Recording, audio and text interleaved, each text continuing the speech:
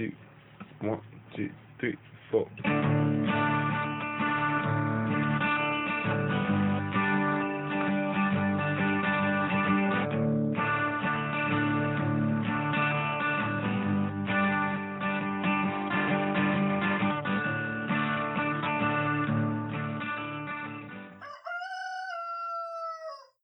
Hey y'all, it's Seba, the Southern Fried Witch, and I'm too swamped to do this episode today, and I'm doing it anyway. I really have to get ahead of these. I'm so sorry, y'all. Real life is hard. My son has been in the hospital for stomach trouble. My partner has injured his back, and we had a runaway dog and a runaway rabbit. It has been difficult. But here I am. Y'all know, recently I was asked to write an essay of sorts for a magazine under my government name, and it was all about Halloween. I thought that was kind of funny. They were like, "Do you think you can write about Halloween?" I was like, "Oh, I'll try to squeeze it out, baby." Sure, maybe I could do it. Anyway, I did write about Halloween, and I really found that, well, number one, I'll just take a break. I know y'all are with me. What the hell is up with this summer? It has been nothing but trouble. I'm not alone in saying, come on, October. Am I right? I used to feel otherwise. I'm a witch who loves October. I think most of us do. I mean, hello, are you even there? Obviously. But at the same time, I know what's happening behind it. And that's winter. And that's dead things. And that's, less sun. And I'm a spring baby. I'm an Aries. It's kind of hard on me. So being an overthinker and a type A, Samhain, as well as Halloween, and we're going to get to how they are different, I've always meant this great Saturnalia and sinking into the holiday and feeling those fires, but at the same time, always feeling like I'm on a cliff, knowing what comes next. Not a winter girl. But as I get older and as climate change has had its way with our summers, I think yesterday feels like 106 down here. Not so much anymore. No, not at all. And so I've never been able to enjoy the holiday the way that I think everyone in my coven does, everyone that I know actually does, because I'm wasting all of my time over there going, y'all, it's about to be cold, and not enjoying myself. So today, I want to talk to y'all about how Halloween saved my Samhain. And they are completely different. And I get that we are in, mid-August by the time you hear this, a little bit later. I get that it's still summer outside, y'all. But there's not a damn one of us that I've talked to that is not hankering right now for a bonfire and a cool breeze and a sweater or two. So I'm going to talk about it because it struck me, and that's where I am right now in my head. Halloween. Well, I don't know about y'all, but it was a reprieve for me. Growing up, it's not like everybody in the Deep South celebrated Samhain, nor did I fully understand when I was a child that there was something deeper behind the holiday. Rather, this was Saturnalia. This was the party, man. And it all began on October 1st. It meant full permission to ignore homework, cleaning your house, doing anything that sucked. It was from that first day, right? What am I going to be? What am I going to be for Halloween? And then, of course, the costumes and the harvest parties that would happen around here. Oh, my goodness. Christians can put on a wonderful fall party. They really can. I mean, they're so focused on making it an extravaganza of Harvest Wanda that they don't even see that they've actually accidentally landed smack dab in Halloween. I mean, sans the vampire's teeth and the occasional monster. In the Deep South, they focus, especially churches do, on harvest. So we're talking caramel apples and face painting and, rides, the fair, popcorn balls, all of that kind of fun thing. Hay rides, those are real big. You can find Jesus on a hay ride every day out here. But man, I tell you what, the kid I was would take it. I mean, to get me to forget about the horrors that were going on in my own home and, the blister of summer, to suddenly be transported into the wonders of the Harvest Festival. Sure. You got me, baby. Let's ride. But then there was also, Halloween proper. Oh my. Y'all remember? It's like asking an adult to consider Neverland. Oh, we can do it again today. It'll never be the same, but we can try to get close. And when we do, I think we have a window to what it used to be. But children know. Children know. It's the wonders of purple lights. Oh my goodness. And orange pumpkins. And monsters that are fun and scary and sometimes stop scaring you long enough to eat, a Reese cup. I mean, it was fantastic, wasn't it? Do you remember? I remember. I remember the cool, dark air and hoping it wasn't too cold, because if it was too cold, parents would make you put a jacket on over your fantastically scary outfit and ruin the whole look. I was so pissed off when I realized I couldn't participate anymore in trick or treat, y'all.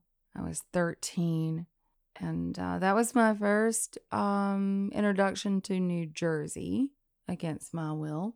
I think I've told y'all before that I was whisked away to New Jersey when I was 13, and then told I couldn't participate in Halloween.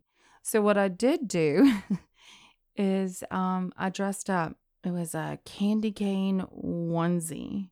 And I put my hair in pigtails on either side of my head and got a lollipop. And basically, I went as the kid so I could still get candy. And I got away with it because I was really short. It's a horrible moment when you can't go anymore. Trick-or-treating was magical. And it's heartbreaking when it happens when you're a kid. Anyway, they also had this wondrous thing I'd never heard of here in the Deep South. New Jersey had something called Fright Night. Also known as Devil's Night, or any rendition of something that sounds fantastic and makes me want to bite my finger. I'm like, hey, can I do that again? Yeah, and we would, of course, and it sounds horrible now, go ahead and judge me, get toilet paper and eggs and run amok and be very, very naughty. Fright Night was fantastic. I look back on that and I think, what value do these memories have for an aging witch? What did I learn from Halloween? We spend so much time, I think, carving that dividing line between Halloween and our beloved Samhain that we forget the lessons we learned or what they even have to do with each other. And I could go long and talk to you about All Saints' Day and how turnips used to be carved in Ireland. You've already heard it. And I'm telling y'all that this fall, you'll see a lot of cool articles on it. I don't want to talk to you about that. I want to talk to you about what they had to do with each other. These two wonderful entities, Halloween and Samhain. You want to hear a story? So my children are too old now to even remember, but I do have a grandchild about to go trick-or-treating for the very first time. But Halloween for us was about as Samhain light as I could get, and teaching my children the wonders of this night. One of the first things I learned as a small child on Halloween is one of the very first things that I taught my kids. It's very unlikely that we are born afraid of the things that go bump in the night. We're taught that. We replicate that. And anything that's not of the here and now in this plane becomes so terrifying. But the first thing that I taught my boys is that sometimes monsters eat caramel apples. When you can draw on the makeup and make yourself look very haggard and icky and something that came out of the swamp, but you still realize that you like candy. I don't know. There's something about that helped my children to understand that not all monsters are something to be afraid of. Some things that go bump in the night just want to tell you something, or maybe they're lonely, or maybe you just accidentally overheard them on the way to a party, or the dark, or the forest. So we learned that right away. When I was very young, like I believe 10, my father took myself and my little brother to one of those JC haunted houses. I'd never been to one before, so I had no idea what I was going to get into that night. And y'all, immediately upon arrival, when we passed that threshold and everything got really weird really quick, I realized I'd made a horrible error in judgment, and it was too late. Nobody listens to a 10-year-old when she screams. Nobody can ascertain the difference between real terror and fun in that kind of situation. It was very loud. It was very crowded. And it was very 1976. So no one listened to me. I had no voice. I remember going into the first building, and it was one of those historical homes, so it really had the Halloween feel, And the first room was where I learned how to have agency. So you see, Halloween has taught me a lot. It was one of those setups where the lights would go out and you were fine before they went out, and then they came back on, and you could see monsters coming out of the little cubby holes in the walls and the extra doorways, and then the lights would go back out. So you didn't know where they were. And of course, there were no rules in the 70s. They could touch you, grab you, drag you around. I mean, it was pure, unadulterated terror, y'all, for somebody my age and my size. And I didn't really enjoy how close the monsters were getting. I mean, these were classical monsters. They were vampires and Frankenstein's monster. And they were very tall.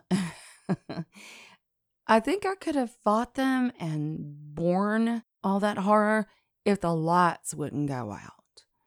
But when the lights went out, I felt defenseless. And so I did the only thing I could think of. I had just gotten my first pair of contact lenses, y'all. You know what? That does change the story. Hold up.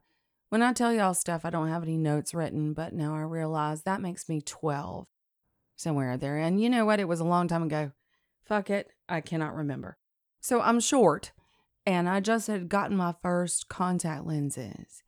They cost a lot of damn money back then. And they were the hard ones that you would pop into your mouth in third period to clean off, which is nasty and you shouldn't do that. Anyway, there was no way my father was going to allow anything to happen to that kind of money. I mean, my screams and pleads and desperate clinging to his leg, that wasn't going to matter. But when I hollered out, "Everybody stop," I lost a contact lens, which was firmly in my eye. That changed the game. Adult, tall kinds of people suddenly wanted the lights on. And it stopped. The lights went on. The monsters got down on their hands and knees and looked around. I know, only people of a certain age are going to know what it's like when somebody would holler out, "I lost a contact lens." But it saved me one night.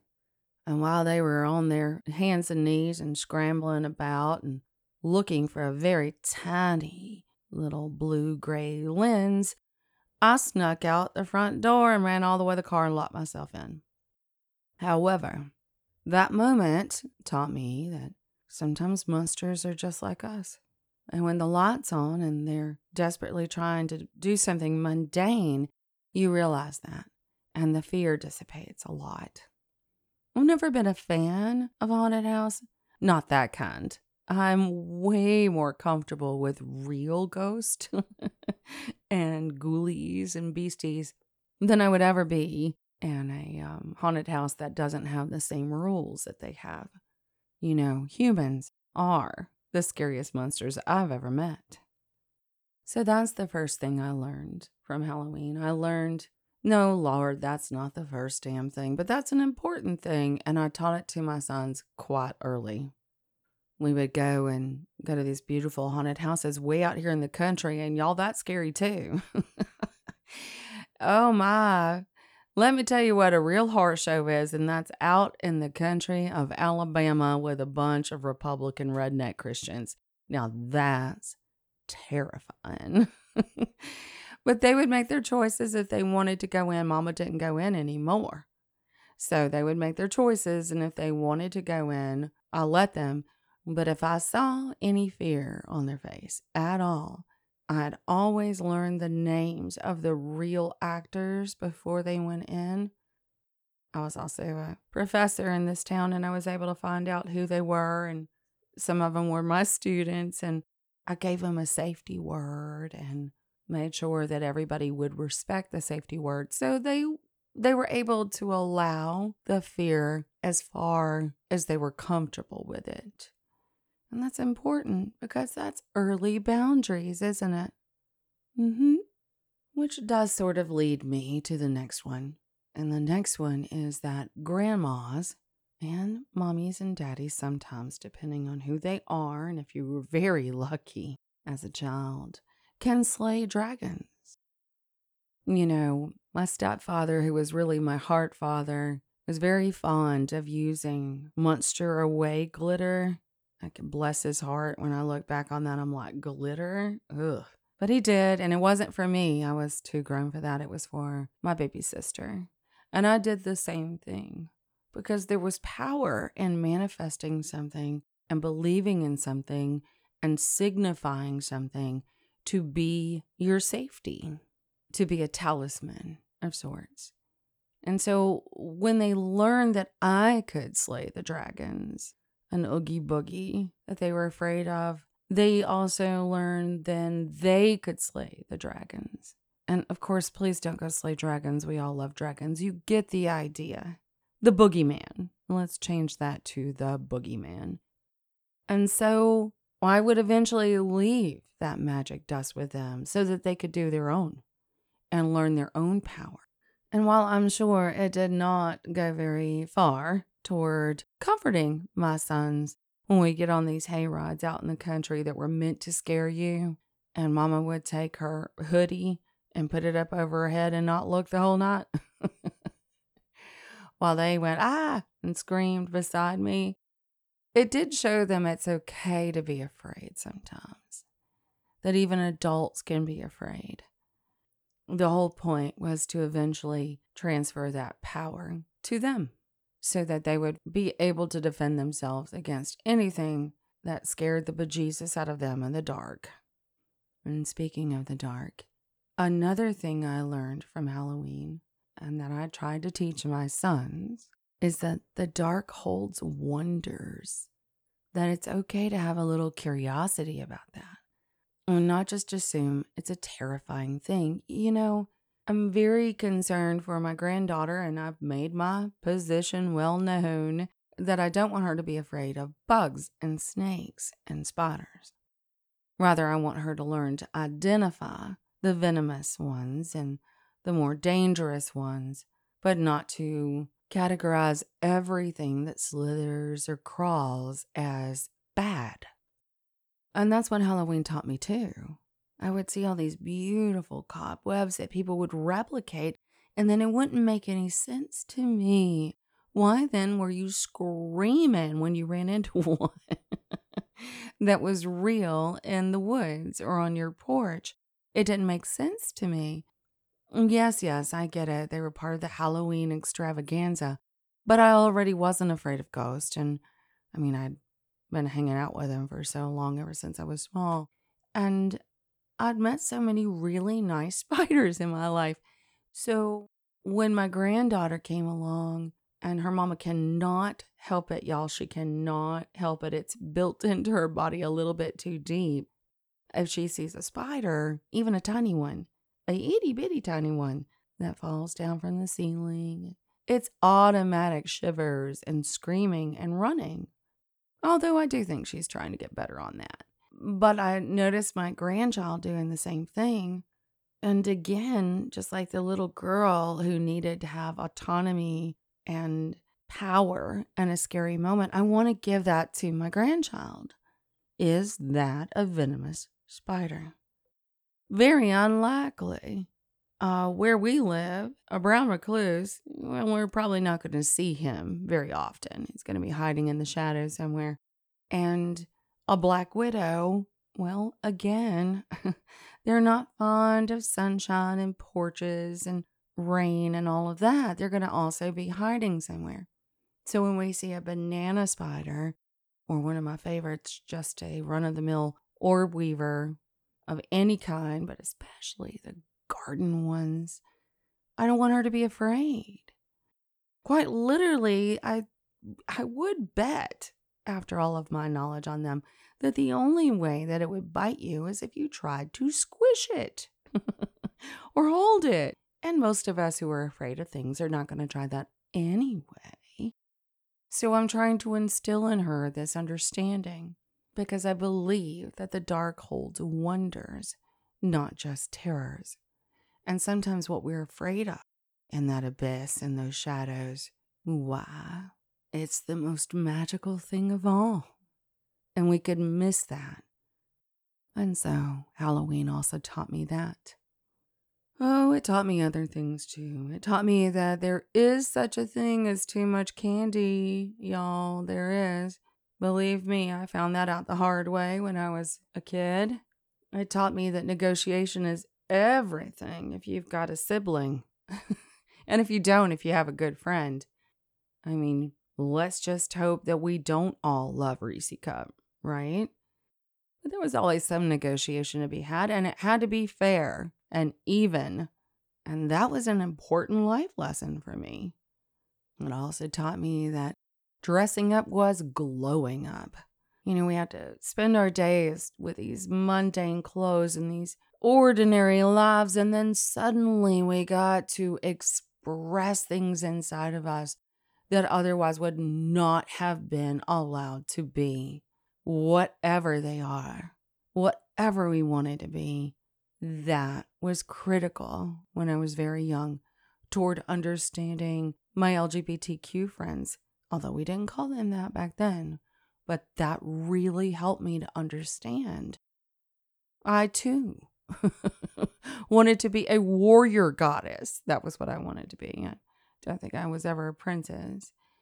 Oh, and on that, I also learned that while monsters could be sweet, pretty little princesses with their pink adornment could be evil. Now, I don't believe in these words anymore, but you get the idea. Nothing is what it seems to be sometimes, and Halloween taught me that. But also Halloween taught me that stories are everything. Oh, you know the ones, and you're sitting around a campfire and everyone's participating, and they don't even have to be that frightening. But the fright always made me feel more safe. There's a very serious faction of us on the planet, honey, that are comforted by the horror. It doesn't make any sense, I know.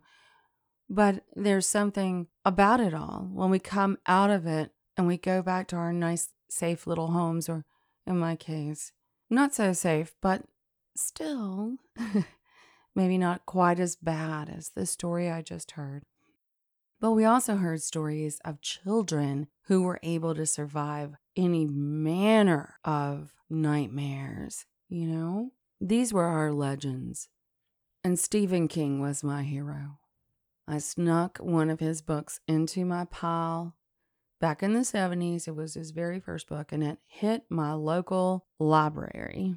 I'm sure they had no idea what it was. I'm sure they didn't have any clue what was inside the cover, but it was Carrie, and it had just been released, and it was at the local library, and I'd way outdone myself over here on the kids section, and on this one, I'm almost 100% it was 1975, maybe 6. You know what? I'm never sure of anything, and I slid this book into the pile of my mother's choices that she wanted to take out for that week. And then I said to her, "Hey, can I check out today? I'm big now. I can do it." And she said, "Sure," because she was in the middle of reading some kind of glamour magazine. And I was able to sneak it right back out of the pile when we got to the car. And Stephen King, oh my goodness. I can't even imagine a Halloween without thinking of him. Not everything always worked out beautifully or brilliantly. That could not be true. However, I would say that 3/4 of the time, if you were a child in one of his stories and you were anywhere near being designated the main character, you were going to fight. You were going to fight, and you might even win. It didn't mean that you weren't going to suffer, but you were going to fight. And I had never seen in my life that kind of story or heard that kind of story where a child could fight evil, could fight bad guys, could fight the real monsters of the world and somehow survive. Oh, no, honey. No. That changed the game for this kid. I needed that because my life was a bit of a horror show as a child. So, yeah. And then, of course, there was the movie Halloween. Oh, my goodness. Released when I was 12 years old, and I'm quite the geek about it. Haddonfield Has Nothing on Me. I knew every factoid about that film. And I remember learning that, and I look back on it and it's sort of bothersome and it probably doesn't hold up as well anymore, but I remember learning that you didn't have to sexualize yourself. You could be the nerd, the geek, the smart girl. You could be the one who might have crushes, but maybe didn't feel like taking her clothes off quite yet. And you could win. You could win. You could fight the boogeyman and survive. It doesn't necessarily mean, and this was critical, that the boogeyman was dead. It did mean that you survived it. And that's another thing I learned during Halloween. That would come in very, very importantly to my life when I was older and married to my first husband, who became quite the boogeyman, bless his heart. I remember running in the woods the day I left him with my daughter in my arms in the snow in North Alabama, and I remember thinking over and over, what would Laurie do? And that might sound silly, but I was only like 23, and I kept thinking, what would Laurie do? And she would fight this monster, but first she would get the child to safety, and that's the only way I survived that, as the shotgun went off over my head and hit the trees all around me, and I ran and ran. Halloween taught me that I could be tough and I could be strong. And again, regretfully, it also taught me that the real monsters are the people sometimes very close to you. And there are other things too, y'all.